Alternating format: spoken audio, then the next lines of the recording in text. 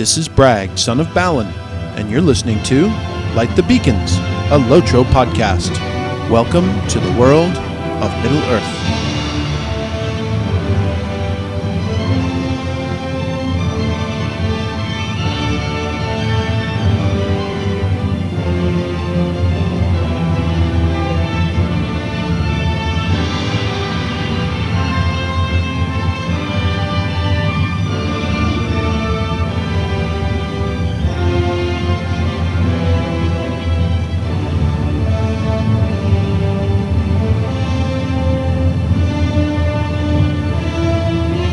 Beacons of Minas Tirith!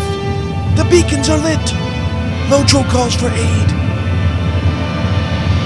And Bragg shall answer. Oh, Bragg's gonna answer all right. Bragg is answering.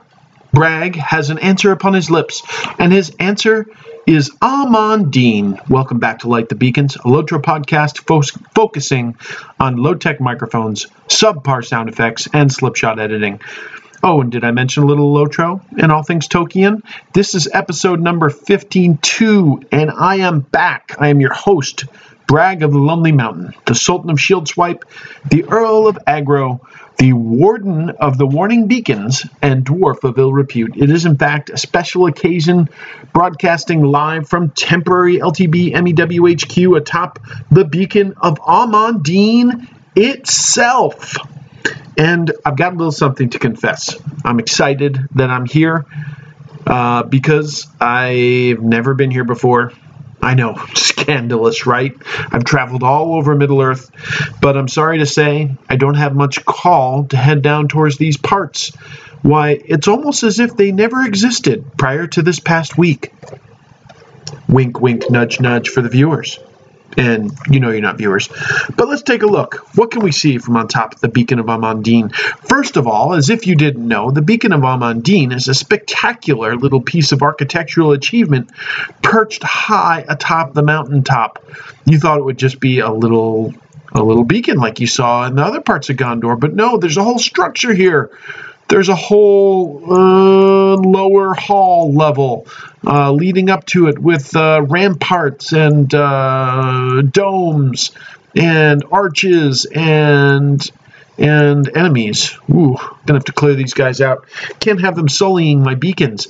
But then there's a large platform with big, I'd call them almost buttresses sticking off to the side, holding up the edifice. There, in each corner of the platform, there's a large obelisk, intricately carved with sun, moon, and design spiraling upwards. The beacon itself is aflame, as I mentioned, and the view up here is spectacular. So I'm going to be talking a little bit about Update 18 in this episode, but one of the highlights of Update 18 for me, and I hope for you as well, are the views that you can get from some of these beacons. As I look off towards the southeast, I can see the elaborate bridge spilling over into Talith Andor. I can just imagine I might be able to see the outlines of Krithos in the far distance. If I look straight east, obviously, I see the red skies of Mordor dominating the horizon, a few hills that are dotted with spectacular trees. If I look down the mountains directly to the south, I'd like to imagine I can see Minas Tirith over the rise, but it is a bit foggy today, not so clear. The dawnless day perhaps limiting visibility, but obviously this beacon was designed to be seen from Minas Tirith, and to see a beacon lit at Minas Tirith to signal it. So we would hope on a clearer day that we'd get a clear view of the top of Minas Tirith sticking up from the mountainside. As I look directly north, I can see small campfires dotting the plain like fireflies, much like Thorin would say, not fireflies, fires, campfires. So I think the orcs have brought their war machines and camps to this part in an effort to forestall the Rohirrim from charging down upon them in the fields of the Pelennor. Further to the north, I can see the eddies and backwashes of the Entwash as it winds its way through this part of the territory. And looking directly west, one of the best views of all, up into the mountainous hills, I can see the beacons of Elenok and Nardal in the distance, and a large arched bridge sticking up south of Nardal, bridging into the woods, with mountains framing them in the background, and the skies are gray and cloudy. And it's a beautiful view. There's an even better one from one of the other beacons that I'll talk about a little later in the episode. But I think let's just take a minute to think about the journey it took to get us here. Over 8 years in the making, playing Lotro, over 2+ years of podcasting, talking about lighting of beacons, and here I am standing atop Amandine Aflame. And I know you guys, you viewers out there, you know you're not viewers, but you've been thinking I made up these names when I first started talking about Light the Beacons. Well, here it is in game, okay? I didn't make it up. It does exist. Ha ha. So there you go. I think that's enough of that. We're still recovering from the knock on the head I received from the last episode, but let's talk about that as we move towards our second beacon. Ugh, interrupted. Beacon interruptus. That only happens when I think of baseball. Okay, so second beacon of Elenok, which I can see from my perch right here. As usual, we first deal with a lot of CRAP. Corrections, retractions, and apologies from last week. Oh boy. Where to start? Well, last week, for those of you that might have, first of all, it wasn't last week and you're not viewers, but from the last podcast, you might know that we experienced something that has only happened infrequently in Light the Beacon's history. We like to call it Grymageddon around here the past few weeks, and during the onset of Grymageddon, we offended. How much time do you have? Let's say multiple individually identified viewers. You know you're not viewers. Shield Maidens, the entire kingdom of Rohan, Ents, Moria Dwellers, Vivian Peters, Hobbits, and the general podcast community. And to all those that were offended, Gryma would like to offer a very solemn and heartfelt sorry. Don't you, Gryma? Yeah. Gryma's feeling a little not himself after the beating he took when I recovered from last week's transgressions a couple weeks ago. Let's move on to viewer comments. Agree to disagree on the viewers, but on the comments, no. First of all, iTunes reviews. I am still over in 2016, and for the last 6 months for that matter. If you want to join this illustrious vacuum of reviewers, then continue to do absolutely nothing. LTB comments on the website from the last podcast. Zinger wrote in. Some of the folks that were maligned by Gryma wrote in. Zinger mentioned, always classy, Gryma. Say, I have a couple of Hobbit archer buddies who I bet would just kill to meet you. Please let me know if you'd consider having a lasting supper with them. I'm sure you'd be the hit of the party. I don't know what he's trying to imply there. I just don't get it. Brax Wolf wrote in to say, dude, where's my war steed? You know where it is, dude. You left it in the Brax Wood. LSU Man wrote in to say, Gryma, after the Christmas special, I've always wanted to ask whether you took voice lessons. Your singing voice is like nothing I've ever heard. Yeah, I can vouch for that. Along other lines, how do I get what looks like a profile pic for my comment at Light the Beacons? I'm kind of curious. P.S. I hope you didn't hurt Bragg too much and just locked him in the haunted burrow for a few days. I didn't wake up in the haunted bureau. I woke up with no pants atop the bar in the middle of the 21st hall. Don't ask me how he got me there. As far as the little icons for Light the Beacons, something to do with WordPress accounts. And Gryma, send him an explanation, will you? I really don't get it myself. Lastly, LSU Man wrote in to say, oh no, that was Braggenthorn wrote in to say, I think I have a thorn for Gryma. I've been a bad dwarf and not playing much. The update's coming soon. Hope beyond to check things out. While I was doing the beta of the update, I was feeling familiar beacon names. Thanks, Bragg. Seeing familiar beacon names. Thanks, Bragg, for planting them into my brain. You're quite welcome. You might have some new places for the viewers to see. Looking forward to the Fury of Maul. Oh no, lol. An April Fool. Signed an April Fool, Braggenthorn. The Fury of Maul. Okay, over my head, but I'm a dwarf, so that's not too hard to do. In the Twitter sphere, you got to tweet them for me to read them. Actually, a few folks chimed in to defend themselves and malign the much-deserving Grima. So thanks for all the interactions. Appreciate it. From Community Spotlight this week, a very special event took place over the last couple weeks. Roundabout, I think it was April 4th, and that was saying goodbye to all the servers that are no longer with us. It kind of feels like if you're watching Talking Dead, when they do the... need a nail, hang on. When they say hello to all the characters that have been killed in that episode. But yes, it is true. We said goodbye to all the servers that were being retired, and that includes my old familiar haunt of Villia. And I was not sure exactly when the lights were going out, working up to the date, but I did manage to get on. I think it was fairly early in the morning. I want to think it was maybe 10 or 11 o'clock server time. I jumped onto my Warden, who was the last character that I had remaining on Villia. I decided to do one final quest in Villia, and he being level, I think, 28 or 29 at the time, and sitting in Bree, there was only one quest for me. Can you guess what it was? Finding Dobson's backpack. So off I set off west of Bree, past Adso's camp, into the Wilterlands, north of Tookland over there, and I found the camp of the giant.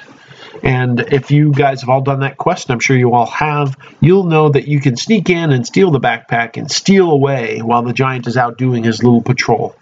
But I didn't think that was a fitting ending for this particular quest and this particular occasion, so I fought the giant with my Warden, which I call the button masher since I play him so infrequently that I actually don't know too many of the actual gambits I'm supposed to be hitting. And I button mashed him down to almost a dead standstill. I came close to dying for the last time on Villia, but I managed to knock him off using a potion or two with just maybe 400 or 500 health left for me, and was successful. I know you can steal the backpack without fighting the giant, but what fun is that? So the fight came down to the wire. And then I started putting out a call on the world chat, which had been silent the last few times I had logged in. Lo and behold, got in touch with 3 or 4 other toons who were out adventuring and replied on world chat. We gathered at the front of the Prancing Pony, 4 lonely toons, shooting fireworks, dancing, and playing music, and watching the world closure announcements. They did one, I think, at an hour. They did one at 30 minutes. They did one at 15 minutes. And again at 5 minutes, and we watched the 5 minutes count down, and we waited for the world to wink out, and we waited, and we waited, and we waited. We were saying like all kinds of things like, goodbye, Villia forever, so long, see you on the other side, thanks for all the good times, blah, blah, blah. But the world wouldn't die. We went well past the timeline. I think it was a glitch. We're standing around going, okay, what do we do now? Maybe we just play some more music. Maybe we light some more fireworks. It is going to die soon, right? They didn't change their minds. Would have been a great April Fool's joke if they just said, just kidding. You can stay here if you'd like. But finally the chat stopped and all went dark. And the message appeared on the screen. You have been disconnected from the server. So there was a moment of silence.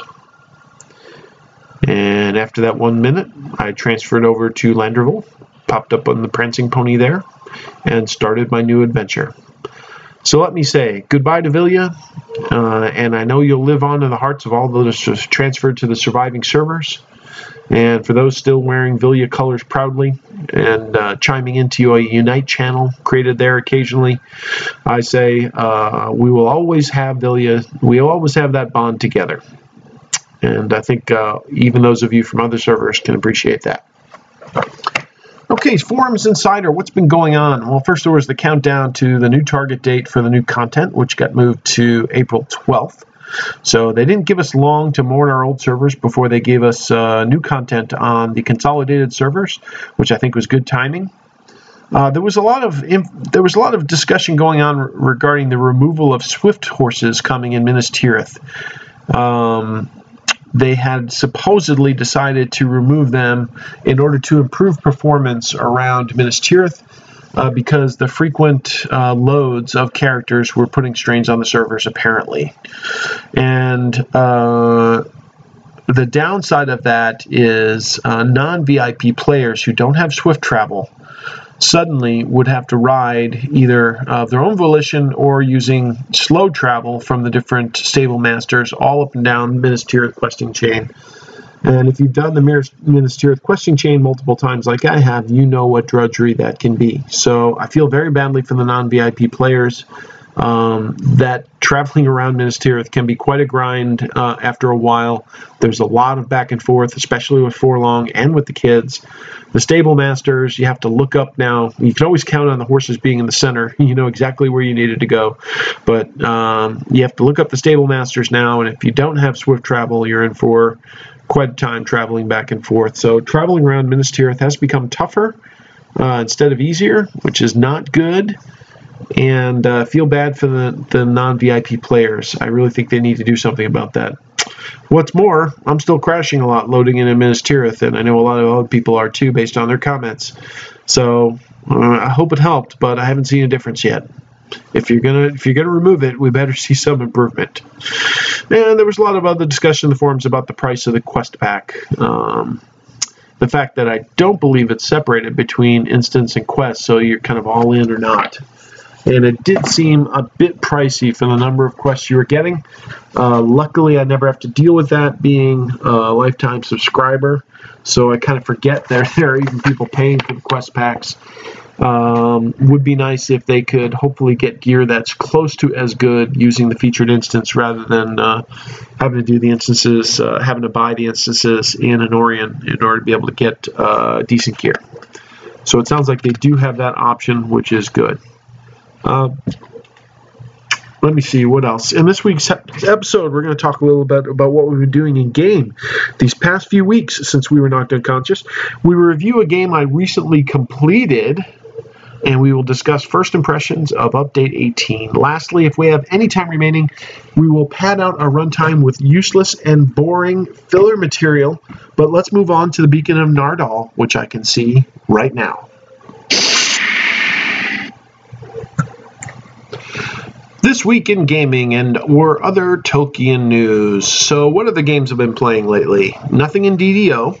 I did log into Secret World recently and did a quest. I reached some kind of deed level where it said, you've reached so-and-so tier of getting quests done. And it suggested I try something called the Wreck of the Polaris. So I've done little quest instances in Secret World, and that's been maybe the thing I've enjoyed most. Some of these small instances, like solo instances that have some puzzles that have to be solved, or traps that need to be avoided, or something that you have to accomplish within a certain time frame before an alarm goes off, things of that nature. And I do find them refreshingly different from questing in Lotro. It's one of the things I like best about Secret World. But I've never done a real instance, so I need to do some research on this to see if Wreck of the Polaris can be done solo, or if it must be done in group, or if it's an option. If it's a solo quest, I'll give it a try, just to get familiar with it. And if it also allows for a group after I've run it solo, I feel more comfortable in perhaps joining a group and running it then. So I need to do a little bit of research and find out what kind of instance it is.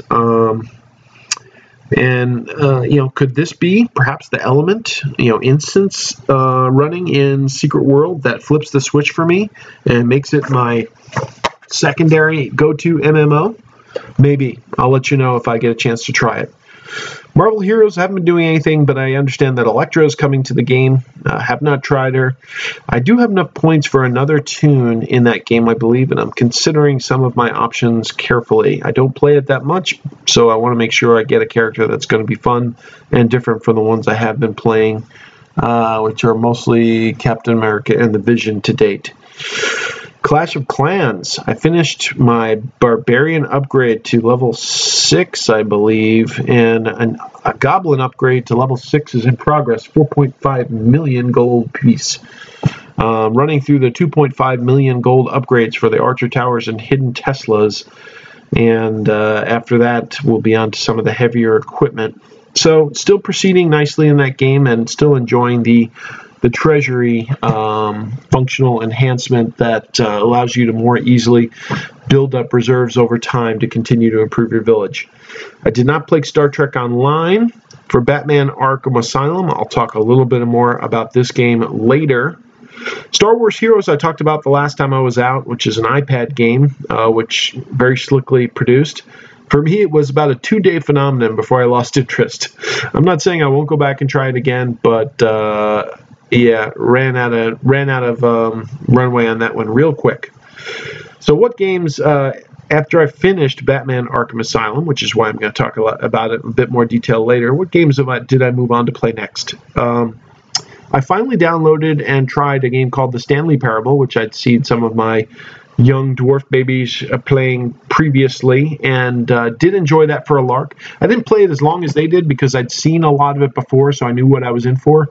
But very different, very humorous, dry humor, very inventive gameplay versus other games I've tried. So if you haven't tried The Stanley Parable, you can get it pretty cheap now off Steam on a sale, and it's definitely worth checking out because it's fairly quick to get through.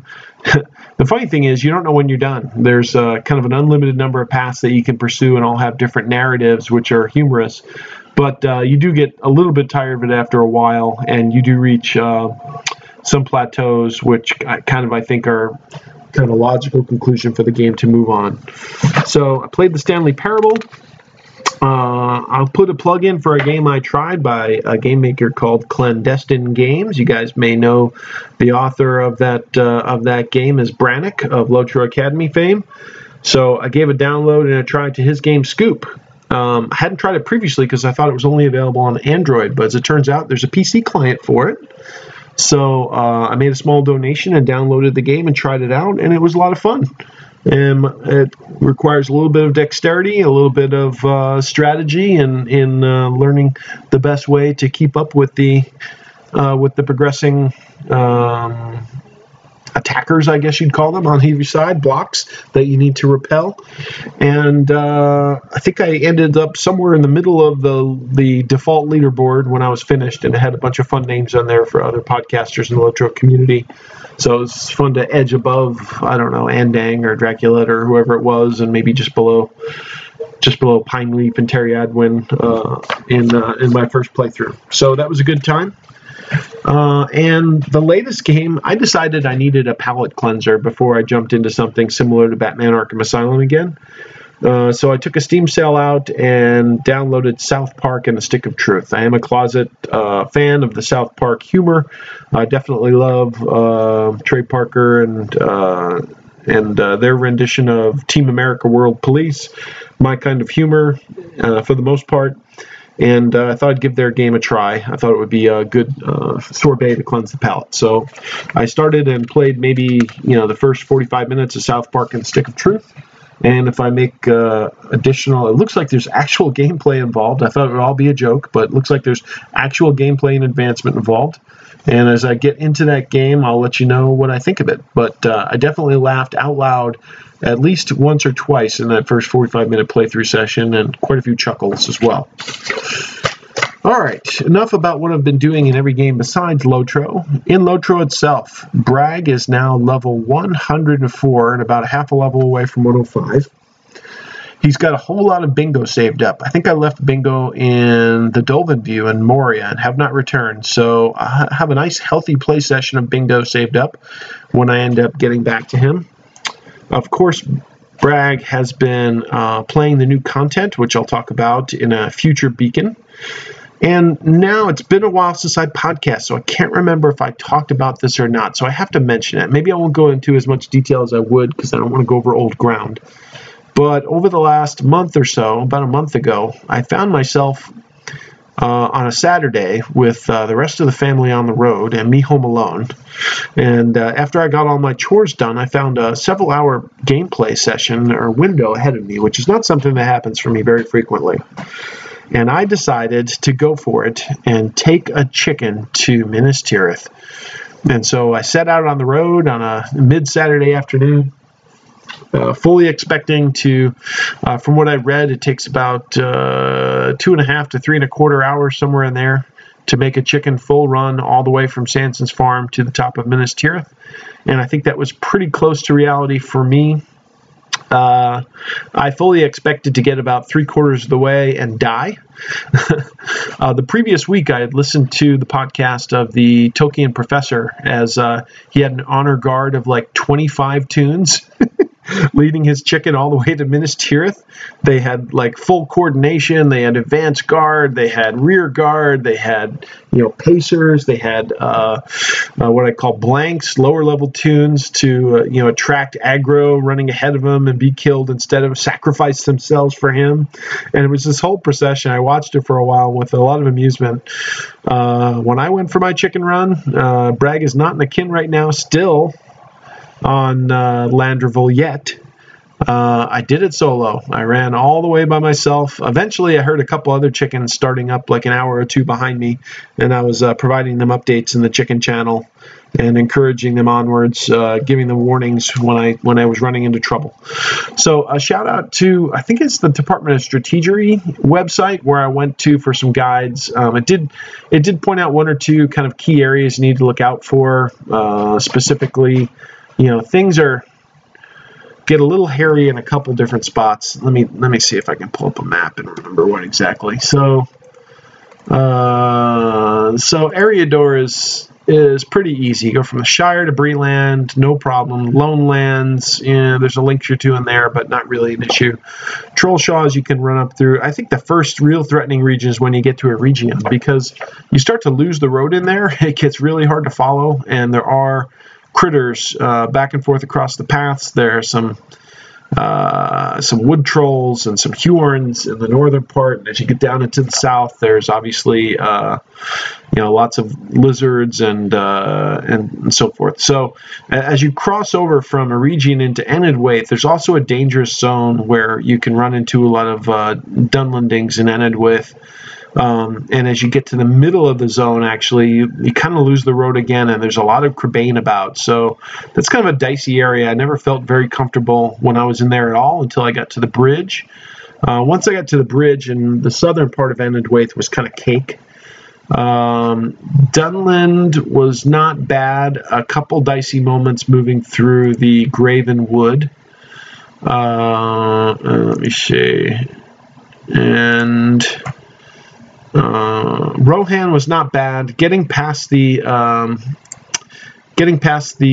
Westfold, the city of the burned city that's there, the Martin farmlands, there were a couple anxious moments because there's a lot of wargs patrolling through the roads there, groups of 2 to 3 wargs. But once you get past the Martin farmlands, it's kind of clean running all the way up to Kingstead and into Dunharrow. And the Pass of the Dead is cake. So that's all easy stuff. And then, let me see. Where next? I got to go all the way around.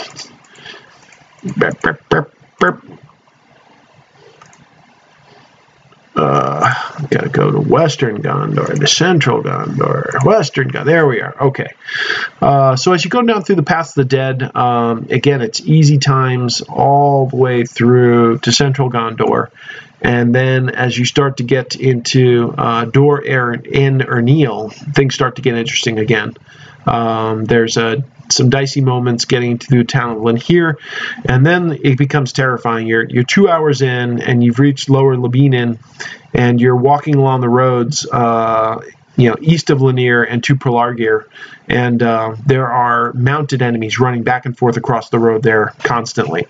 And I remember I was right near the camp of the Grey Host, and there was a horseman who came and sat on the road, and he sat there and he looking right at me the whole time. And he's just sitting there. And I'm like, okay, if you can wait, I can wait. I got my finger on the drop dead button, but I tell you what, it is not immediate. There's a couple seconds there before you drop. I didn't think there was any chance that if someone got an aggro range, I'd be able to hit it in time. But I was ready just in case. I'm sitting there waiting for the horse to get off the road, and I start to see mobs coming up from behind me, and I am getting squeezed. There are wolves behind me. There's a horseman ahead, and I start to edge off the trail to the right. An anxious moment there, but eventually the horseman passed. I was able to run on, kind of skirt around him into Eastern Gondor. Eastern Gondor, fairly simple all the way up to Harland. Had to be careful crossing over from Harland into the Pelennor to make sure no one was guarding. Had the gate quest active there with orcs running up. And then, actually I called, I was sitting in the Pelennor, and I was sitting there at the south gate talking to, who's there, Ingold or something like that. And, the tunes are coming up and doing the dailies that are on the south gate there.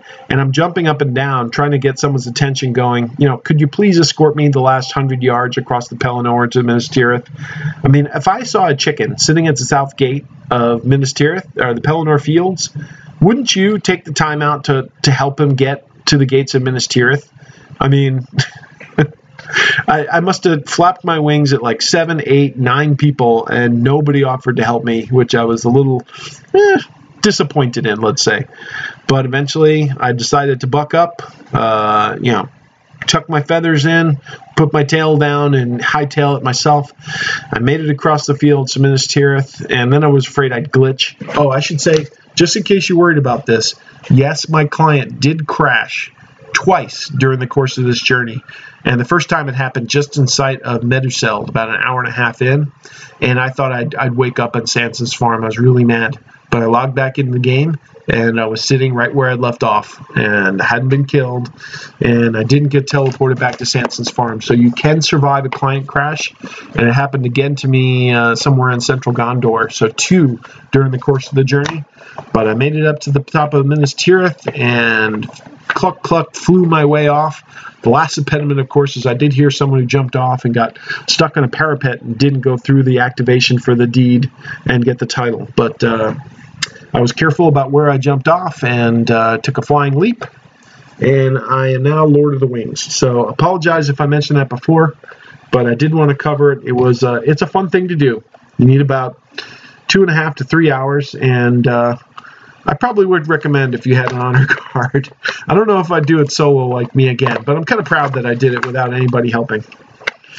My Bjorning, stuck at 90 around Middlemead. My Minstrel has finished off the quests of Minas Tirith and North Anorian, and just needs the Anorian roving threats for that region's class trait point. My Cappy, the Fashionable, has gone on an SG Samath Gall Runner 2 as the featured instance. Nethanor, my Lore Master. My bird did complete the Minas Tirith Epic Quest line, which was kind of fun, actually, because of one particular thing. I was just finishing off the Beg Battles there to get through that piece of the story, and I appeared and I fell through the floor of Minas Tirith when I was standing next to the Prince of Dol Amroth.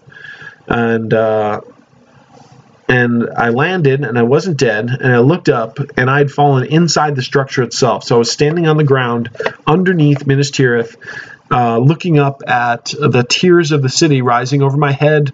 I could see water from fountains floating. I could see bridges and parapets. I could see, feet from people walking on some of the streets, and it was all hollow underneath. So I ran around, the second or third level of Minas Tirith, just looking up at the structures up in the sky, and it was, I couldn't get out, actually. I couldn't find a hole to walk out into the field. Eventually I had to, I took a few screenshots. Maybe I'll share those at some point in time of the underside of Minas Tirith, because I thought it was pretty cool, actually, in some cases. And eventually I used the stuck command to free myself. But that was interesting, if you guys haven't done that yet. No time on the Hunter. My champ is languishing in Moria. And my Archaea has gotten no love. Big news on my Warden, of course. He's transferred to Landrevel. And that's all I've been doing in Lotro. I think that's plenty. So let's move on to our next beacon. Erelas.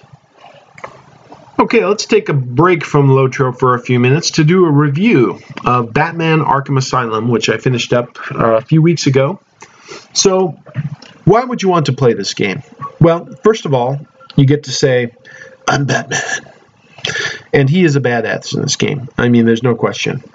I mean, he's in the middle of Arkham Asylum on an island filled with psychotic lunatics and assassins. Every major villain in his entire rogues gallery is broken out and is on the attack. There's giant, mutated, Mongo humanoids attacking him and he's got the whole thing under control. He's like, no, I don't need help. I got this. No problem. Don't worry. I'll take care of it. Save yourself. I'll be good. And he does, because he's Batman. So one of the reasons I bought this game was it came out, I think, maybe 2 or 3 years ago now. I think there's been maybe 2 Batman titles published since then. And I originally bought it on a Steam sale. Of course, my price point, I think somewhere in the neighborhood of $7 to $12. And for getting roughly maybe 50 to 60 hours of gameplay, that works out to somewhere in the neighborhood of 15 to 17 cents an hour. It's not a bad deal. When I finished the end of the story mode, I tried some of the additional scenarios for a laugh, just to see what they were like. Basically, there are these kind of set piece, fights that you can go through, or scenarios that you can run through after the game that aren't linked to the story. But I'm not enough of a completionist to go back. They try to encourage you. This is similar to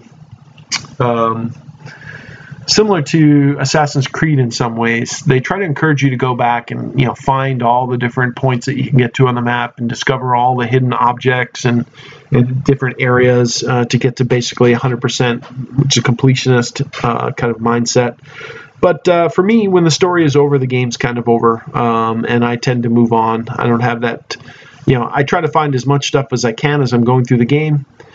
Sometimes there's abilities you unlock later where if you went back to the earlier parts of the game, you could do. They kind of do this in the Lego games a lot, where if you use a different character, you can go through areas you've been before and unlock some new stuff you haven't done before. But I tried a few of those, but it didn't really seem like it was that gratifying. So for me, when the story is over, it's kind of over. So let's talk about some of the different facets of the game. The graphics. I know this game's 2 or 3 years old, but certainly if I'm playing a game like Lotro, the graphics are a big upgrade for the most part. I'd give them, they don't have maybe the realism of some of the latest games not the latest, but like a Skyrim or something like that, but pretty darn good. I was impressed overall. I'd give them a B+. Sound effects in the game I thought were also solid. Gave kind of an eerie back plot to Arkham, which is kind of a spooky setting in and of itself. I thought they were atmospheric and they added to the overall gameplay. I give them a B+. Music, there is music in it, but I'd have to say, thinking back on it without punching the game up, I can't remember it very well. So I had nothing wrong with it, but it didn't make an impression on me, not like the music in Lotro does. I'd give it a B. The overall storyline. So they do knit together a storyline for this. Basically, some of the inmates have broken out of the asylum, or taken over the asylum, right? So that at its core, that's what's going on. And Joker does have a plot to leverage, some experiments that have been going on in there for his own uses, and to unleash the results upon Gotham, right? So you've got to basically penetrate all the different areas, deal with all the different rogues gallery of villains that have broken out, and stop him before his plan comes to fruition, and he unleashes this gas on Gotham, which will turn people into giant mongoloid human crazies. So it's it's a little flim-flammy, but it serves its purpose. I'd give it a B. Now the environment that you're in for the game. This is where I think Arkham Asylum starts to shine a little bit. Arkham Asylum is kind of an iconic setting in the world of comics if you're a DC fan, if you're a Batman fan specifically, and they have done it pretty good justice here. It's complex. There's a lot of maze-like, tunnels and old decrepit buildings, and boy, I don't think the Board of Health has been here in a while. This place is a little rundown, so it is spooky in a lot of areas. It's got lots of abandoned tunnels and experimental, rooms, and there's some scary stuff going on in here. I would say some of the details of the Asylum world are maybe the one reason I wouldn't let younger kids play this game. Overall, besides that, I think it would be decent. But there's some aspects of the Arkham Asylum world that are a little cringeworthy. That might not be appropriate for younger kids. But I found it very engrossing. I gave it an A-. So mechanics of the game, there's exploration and navigation, which I enjoyed a lot. Batman, because of his zip lines and different batarangs and so forth, and the ability to kind of glide on his cape. Is a fun character to explore the different environments as far as movement's concerned. Combat, I'll talk about in a little bit in more detail, so I'll skip over that one. One of the aspects of the game from a completion standpoint is finding all the different Riddler question marks that have been hidden all over the island, and sometimes it takes a little puzzle solving to find some of those, and that's kind of a fun diversion to locate those and have them comment on each one as you pick it up. Plus, they give you some XP for advancement as well. There are also tapes that you can find hidden around the island that have little segments of voice acting for each of the major characters and villains and so forth, being interviewed by doctors or inmates or whatever the case may be. And I found the voice acting for those pretty interesting. Generally, I did listen to them when I found them. Puzzles aren't very complex, but they do exist where you have to kind of navigate your way around the environment using Batman's different tools and all his bat stuff, right? So what bat stuff do you get? You get batarangs that you can throw to knock out people at range. You get a zip line you can throw, which will, it's like a grapple gun that'll zip you up to the tops of towers or roofs. You can also use a zip line that you get later for traveling horizontally across large distances. You get explosive bat gel that you can use in certain circumstances to blow open doors and hatches and things like that. You got a bat winch you can use. It's like kind of a grappling hook to pull things down towards you, and a bat decoder that you can use to penetrate computer systems by kind of a little mini game where you have to tune it just right to make it explode. So having all the bat stuff is fun, and that kind of adds dimensions. And as you gain an XP, a lot of those different abilities grow in strength. So the progression in the game is kind of getting better armor, learning better moves, doing more damage, and kind of upgrading your equipment. Combat kind of broken into three different areas. There's a stealth scenario where you're in an area where all the guards are heavily armed and you have to sneak up on them from behind or kind of leap down from gargoyles and string them up. You have to take them down one at a time so that the other guards aren't alerted to your presence, because if they find you and they start unloading machine gun fire, you can go down pretty fast. So I found the stealth scenarios a nice change of pace. Sometimes they're a little bit of a pain. You can get pretty far in them and then have to start over from scratch if the last couple guys spot you and shoot you down before you can get them. So they were a little bit grindy at places, but I did enjoy them overall. I would hope that the artificial intelligence driving some of the guards would split them up a little more frequently so that you have more opportunity for the takedowns you need from behind to succeed in those scenarios. The second combat scenario is is what I call a fear scenario, where you've been injected by the Scarecrow's formula and you have to kind of sneak through this little puzzle world by the giant scary looking Scarecrow guy to shine a light on him and break his hypnotic spell. And those are different and fun, good change of pace as well. The third one is just straight up brawls, where you're fighting, large numbers of combatants and sometimes bosses. The combat, the array of moves you get to use as Batman is pretty extensive. You can button mash the same button overall and kind of direct him at the foes, and he can kind of move his way through a large number of combo moves that are pretty inventive and pretty bone crunching in a lot of cases. And you can get through a lot of the fights that way. Eventually, you have to learn to use some of his other tools, like swinging his cape to disorient foes that are they're armed with electric stun chargers and things of that nature, doing a double tap to dodge attacks, a quick batarang to distract your foes. doing a block or a counter on someone that's approaching you with some kind of taser gun or a stun baton. And then the boss battles, which I found very familiar from many other types of games I played. Basically, I usually would fail the first time I tried the boss until I understand what the pattern was, and the second or third time I'd succeed. So it's a typical pattern where you have to learn, what to do, when to attack, when to run away, to give yourself some more room. 3 passes, maybe with a wave of ads in between each one, and you can take a boss down. So they were interesting and a little bit different enough to keep my attention on those. And, and not too hard enough that I couldn't do it first try usually for a boss battle, but just challenging enough that it might take a second or a third try until you got the technique and pattern down. And I think I played the game on normal difficulty level. So overall, I'd give Batman Arkham Asylum a solid B. After all, B stands for Batman. Would I play another Batman game? Arkham Asylum games that have followed? Possibly. I could see myself returning to one in the future. But I think there are a lot of other games that have different mechanics that I'd like to try first. So if I do play another Batman game, I think it's going to be a while. I wouldn't say I'm hooked to the point where I'm going to play every game that comes out. But I could see buying them cheap again down the road for the ones that are a little past, especially if there's one that's particularly well reviewed or introduces something new or different. That is it for Batman. So let's move on to Min Rimon.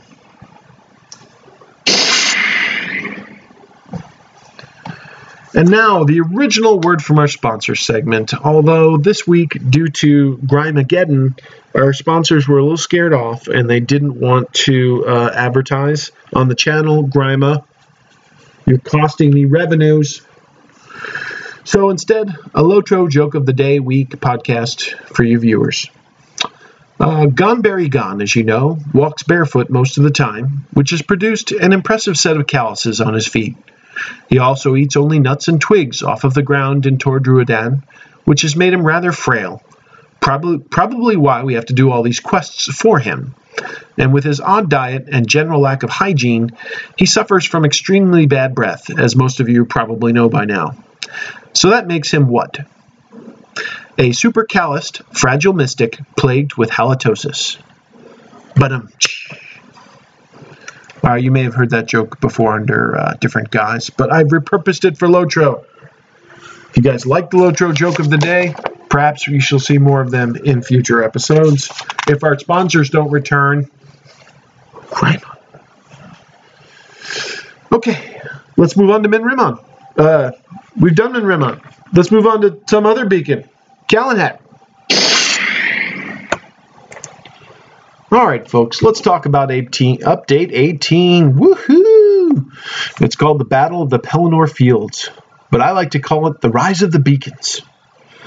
So we'll try to keep down on the spoilers somewhat, but I think most folks at CAP at this point have been through the epic story. But I'll try not to spoil anything especially special for you. So let's talk a little bit about the landscape first. Tor Druidan, first impressions. I liked it. I thought it was a nice change of pace and feel. Turbine seems to have a knack, right? We've been through many forests in the game, from the Old Forest to the woods of Eastern Angmar, to the fields of Fornost, to the leaves of Lorien, the forests of Mirkwood, some of the ones in southern Gondor, and even up in Wildermore, and they saw, and of course Fangorn, and different areas of Fangorn. And I think Turbine does a really good job of kind of changing the palette of components and making each forest that we've seen in the game feel a little bit different from the others, whether it's the spacing of the trees or the ground cover that's in there, or the presence of rocks and hills and paths. In this one, one of the things that stands out to me, or that mark the establishments of the Druidine, are the kind of overarching tree roots that form little arches and paths that I've enjoyed. I like seeing the ancient Rohirrim roads, the lost roads traveling through the woods, especially some of the structures that you find along the roadsides there. A couple things, though, that are unnecessarily annoying in implementation. So I've heard a couple people mention this also. I'm not alone on this. The routes in eastern Tor Druidan around some of the Beacon Hills are just a pain in the neck. You can get caught like every 3 feet. So basically, if you're running on your horse, you got to just keep pressing the jump button to get over and not get stuck on the roots. And it's really bumpy, and they're kind of a pain. I don't really see the point. It makes them look different, but maybe we could have made them a little less substantial so they wouldn't have inhibited our moving around. The town of Drubuta is difficult to navigate. There's no question about it. It's a little unintuitive the way the switchbacks work and the way a lot of the connections to different paths look similar. You can't just go in the direction you need to go to get to your quest driver. So at least one tune in, I'm still finding it confusing. I'm starting to get the hang of it. I'm sure in the second and third tune it's going to crystallize. But for those of you who haven't started it yet and you want a little bit of help, there's an excellent article over at Department of Strategy again that shows a little map of the pathways, which I think would be invaluable for your first time through. So definitely go check that out. Good job on that. And lastly, there's the Warsteadings, where the Rohirrim are encamped on their way to the fields of the Pelennor. And the Warsteadings, I have to complain. First of all, they sprawl a long way, so there's lots of encampments, which is realistic, but getting around them is a pain. So there's lots of impediments to moving freely between the different camps. You're basically running over Rohirrim that are like sitting in sleeping bags lined up all over the floor. Kind of reminds me of when I ran through Helm's Deep over the bodies of the fallen. I feel badly like running over the tops of the Rohirrim, but it's almost impossible to avoid them and navigate around the space in an expeditious manner. If you were going to RP and walk around everywhere, maybe you could do it, but basically, I think I killed about half the Rohirrim before they made it to the fields of the Pelennor by stomping on top of them with my horse and pony, with my dwarven body. So, sorry about that, Rohirrim. I might have single-handedly caused you to fall in the war and for Sauron to win the day at Gondor. So the Warsteadings are a pain to navigate as well, and in general, the forest around Tor Buta and Tor Druidan. If you stay on the paths, you're fine. If you get off the paths, there's lots of kind of one-way waterfalls and steep cliffs that prevent you from navigating freely. So a little bit of a hassle navigating off path. I recommend staying on the path, although certainly some of the quests will drive you off. And, I want to see the zone, right? So I got to explore a little bit. Some of the hills around the beacons themselves look great, especially the views up into the beacons. So let's talk about the Beacon Hills, not the Bacon Hills, the Beacon Hills. Get your mind back in the game. Some of them are fairly simple, look like the ones in Gondor, and some of them are epic, like the ones I just described on Amandine. The beacon at Minrimon is also awesome. The beacon at Nardal is really pretty. And one of the best views I've seen is from Ilanak, the top of Ilanak, looking back at the beacon of Amandine. I got some great screenshots where you can see like little arches of the structures on top of Amandine with the red sky behind them with the lightning crackling. So, by the way, how many screenshots did I waste trying to catch the lightning flaring in the background? It goes too quick. So once it strikes, if you hit the button, it's too late. So you kind of got to time it and hope you get lucky. I probably took like 20 screenshots, just hoping that one or two of them come out with lightning striking in the background. So kind of filling up. I might want to go back and thin some of those out, taking up room on my hard drive. So there are some amazing vistas to be seen from the beacons, highlighted with the red skies of Mordor behind. And I have not yet ridden to the connecting lands, so I've not ridden north to the Fall of Rhoros, or the East Wall, or west to the Beacon Watch. So I haven't seen how Turbine has blended the old places with the new. I think that'll be interesting. I'll probably ride the old, at one point, I'll probably ride the old boundaries to see how they blended into the new one, whether the number of places you can go through to get to the new territory is small or large. I did notice when I rode across the bridge from Talath Andor toward Druadan that I phased out. So there was a moment of black, and I swam in, and I think that was probably on purpose to do phasing, for layers for when there's too much activity going on with the new area being new.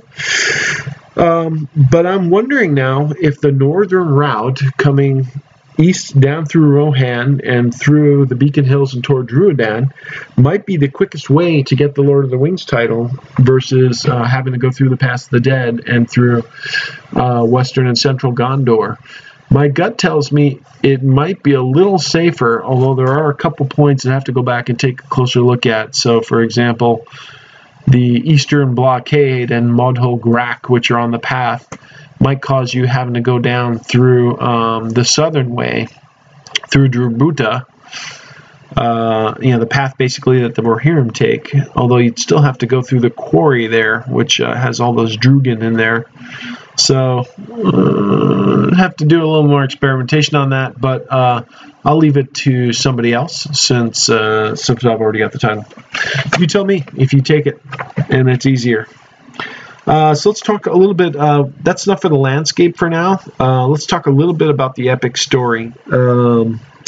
I divided it into 3 parts. First, there's a section where you meet in the Druadan, and I did find them amusing and interesting. You may remember on previous podcasts I predicted, back when they were talking about adding a new class to the game, I had 2 ideas. I said the Bjorning and the Druadan of Gon-Burigan fame. And Bjorning came real, and I think I still say that if they ever have another class in Lotro, the Druadan is a great option because it's so different. I see them as a combo Runekeeper / champ. Almost like kind of a monk in Dungeons and Dragons to some degree. I think they could have some mystic capabilities and also could be adept at kind of hand-to-hand, weaponless combat almost. So again, I'll just remember that prediction. I'll bring it up again just in case. But I did find the characters interesting. I thought the stories or the quests were kind of fun. The environment was different. Part 2 brings you to the Warsteadings. And to me, this lagged a little bit. I thought it was more about them introducing you to some of the characters you'd forgotten about in Rohan so that you get reacquainted with them before you got to the Pelennor, which I think was smart. It doesn't lend to the most dynamic quest pursual, but I understand why they had to do it. And then part 3 of the epic story, the battle. A multi-part saga. So I like the way they broke the battle into phases and showed how the different troops were arrayed on the battlefield so you could get a real sense for how things were proceeding. And obviously they have the detail that Tolkien provided to give them a real sense for how that unfolded. My excitement mounted as we approached the Pelennor Fields, and Theoden gave his speech, and we started to charge. This was the moment we'd been waiting for, joining the charge of the Rohirrim on our war steeds as they drove down into the Pelennor and started to thrust aside the armies of Mordor. My excitement turned to a little bit of chagrin as the charge of the Rohirrim cut short by a fade to black before going to the next segment of the battle. I understand why they had to do it. I gotta say it's still a little bit disappointing, unfortunately. But overall, the battlefield aesthetics I thought were great. Seeing the charging, troops of horsemen and Mumakil in the background, the use of the new technique of battle groupings to provide, scale to the conflict without overloading your graphics cards, since they're kind of stationary animated blocks, I thought was a very apt technical solution that gives you more of a feel of being in a massive battle as much as they could at least, and still allowing individual combatants to appear and to face you so that you can get involved in the fighting. Although kind of strange, I kind of wish I'd been ganged up on a bit more frequently. which I think is interesting. Lots of times there's single one-on-one guys, and as a guard, I go through an area and try to group up as many as I can and kill them all at once. So I kind of wish that it's almost like they need like some mini warbands patrolling around that you need to be careful of, or need to have to have help from the NPCs to fight. But overall, was done very well. The use of cinematics to portray some of the key events, I expected and found those exciting. There were a couple story twists they inserted in there, certainly the plots that were added by Turbine that were not indicated in the books, as well as some things that were indicated in the books that they gave a little spin to. No spoilers, but particularly, the wording of one survivor's dialogue to explain why his fate was not as the historians might have described it from the book, I found interesting. I'm not sure I agree with why they did it. I understand why they did it. I don't mind that at least it was a little unexpected. It's nice to know they have some surprises in the books. I'm not sure I would have done it that way, but I respect the decision.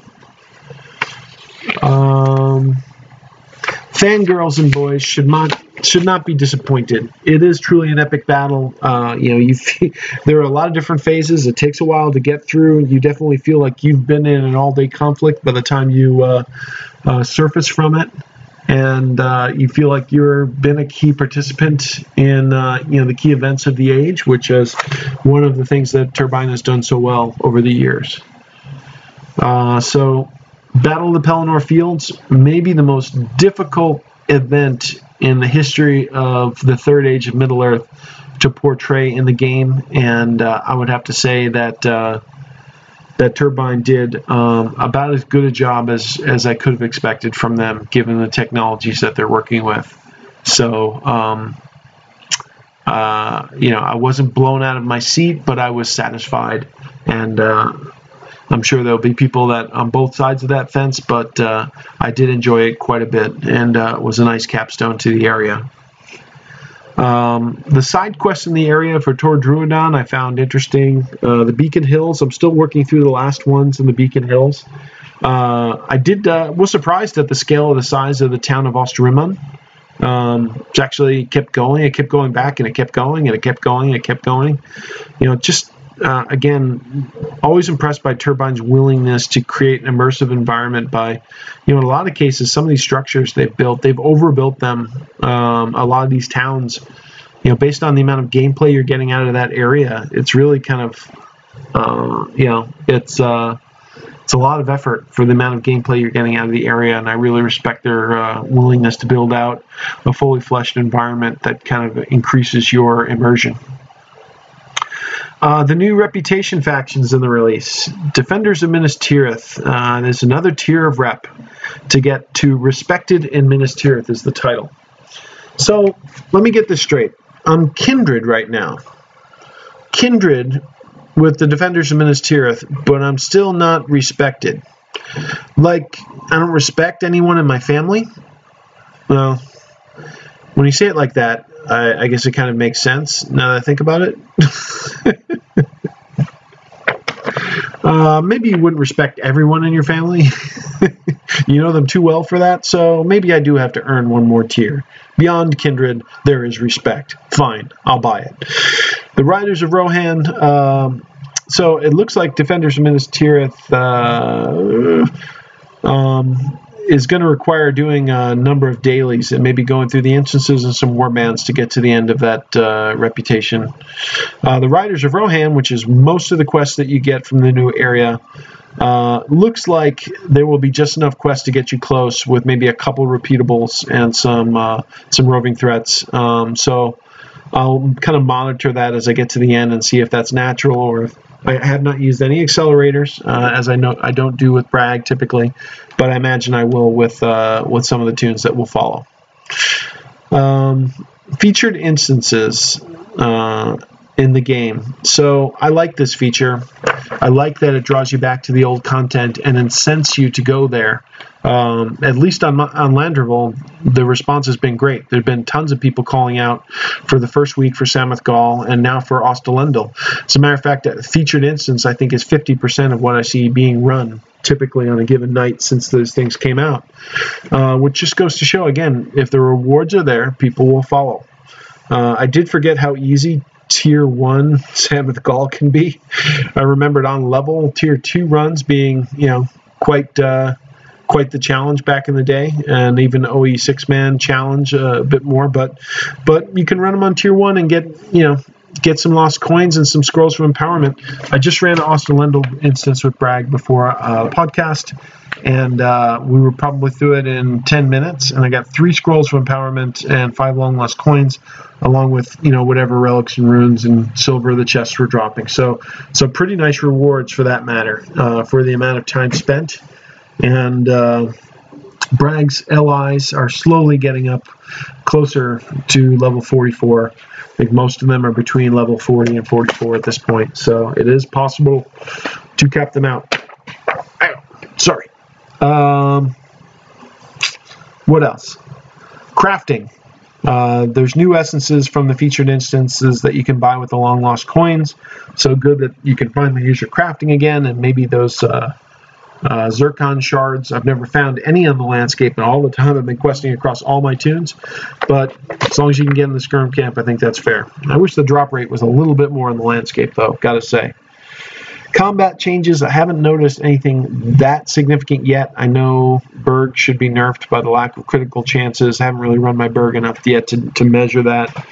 I will agree with Arathert that my guard in blue stance is a little OP. I tried the experiment that he recommended, which is run into the Library of Than Murdain, pull everything up to the first boss, and you can basically put your guy on auto attack and walk away and his bar won't move. Which is kind of cool and kind of, a little bit of a face roll, or palm, whatever you call it. A little bit of a face roll, so, like a bit more challenge, but, I'll probably need all of that ability and more when I get into the instances. So as long as it's, reasonable on the landscape, I'm fine with that. We'll probably get nerfed at some point, I imagine. Performance improvements. So I will say that I'm not getting a ton of lag, which is good. But I think I'm crashing to desktop maybe now more than I was before. I would say at least once an hour, having to restart the game. Is that annoying? Yep. Especially since they're supposed to be putting in place slowly improvements over time. Miscellaneous things I saw from the notes I wanted to call out. I'm not going to read the notes, but I did notice that you can now barter hit bolt tokens for rep in Eastern Rohan. So, at first the gating used to be back in the old days, building all the different things out in Hitbold, and they made that easier. They made each thing that you need to build 1 coin instead of 5 or 10 or 15. So that went quickly, but you still had to get Kindred rep with all 4 factions in Rohan. And now remember, Riders of Rohan. I'm kindred with the Eldridge Riders, the men of the Norcrofts, the men of the Suckcrofts, the men of the Wold, and the men of the Entwash, which basically comprises all the guys that are riding with me to the Pelennor Fields. But now I have to get kindred rep with Riders of Rohan, which is composed of all the different guys that I'm already kindred with. Okay, just another rep complaint. Doesn't make a lot of sense, but I get it. So now you can barter Hitbolt tokens for the rep that you needed in Eastern Rohan, which was also gating how quickly you could get Hitbolt done. Unfortunately, a little too late for my Bjorni, which I took through there previously. I did notice that unique class quest items now stack. So things like the Putrid Slime of Helchgan and the Bloodstained Tally Stick that you need for your class quest by going through Urugarth and Karn Dim. Sadly, I got rid of all my dupes that were in my home chest just like a week or two ago. Good timing. And again, I miss my teleport travel horses in Minas Tirith. So as far as the new instances that have come up with the new release, I've been trying to wait until I get to level 105 before I run those. I did duck into each one just to see the setups initially. I haven't heard much hubbub about them yet. At least on my server, more people running the featured instance than are running the new Anorian instances, at least right now. So that probably tells me they're probably a little bit tough. But I should be ready shortly to give those a try. And, I like being level 105 before I give them a shot.